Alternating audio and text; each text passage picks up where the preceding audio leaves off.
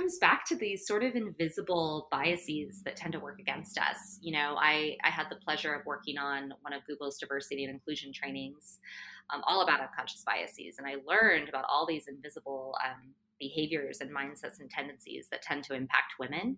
And I watch them happening to women all the time. And I see women, navigating around them successfully and then sometimes really being held back by it.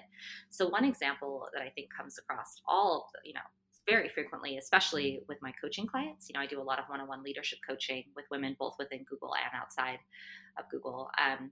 And I see women so often being held back by the fact that they don't have experience in something. And, we know from research that women tend to be held to this standard much more so than men, that if they need to have the experience first to be qualified to get the role, to get the job.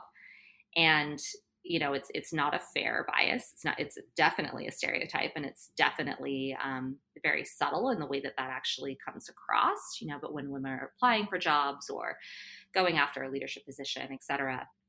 But, I've really found, much like my story of, starting Tricks without magazine experience, I found that the women who can sort of look that doubt right in the face and look that fear right in the face and kind of stare at it and say, okay, that might be true. I might not have experience, but I'm smart, I'm capable, I have willpower, I'm passionate about this, so I'm going to figure it out.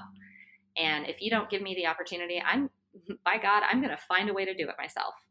And so I really, would invite women to think about that as they have dreams or things they're inspired to do, but are held back by fear of not having done it before. Just to remember, nobody isn't born an expert. The people that are really successful weren't born knowing how to do those things. You have to start from ground zero at some point.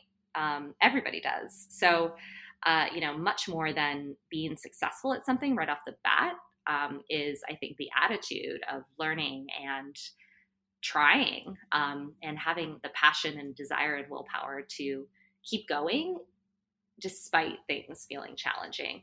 Because I think really, entrepreneurship for me with Tricks has really taught me that it is not easy. There's nothing effortless about Tricks or about, my job at Google. There's absolutely nothing effortless about it.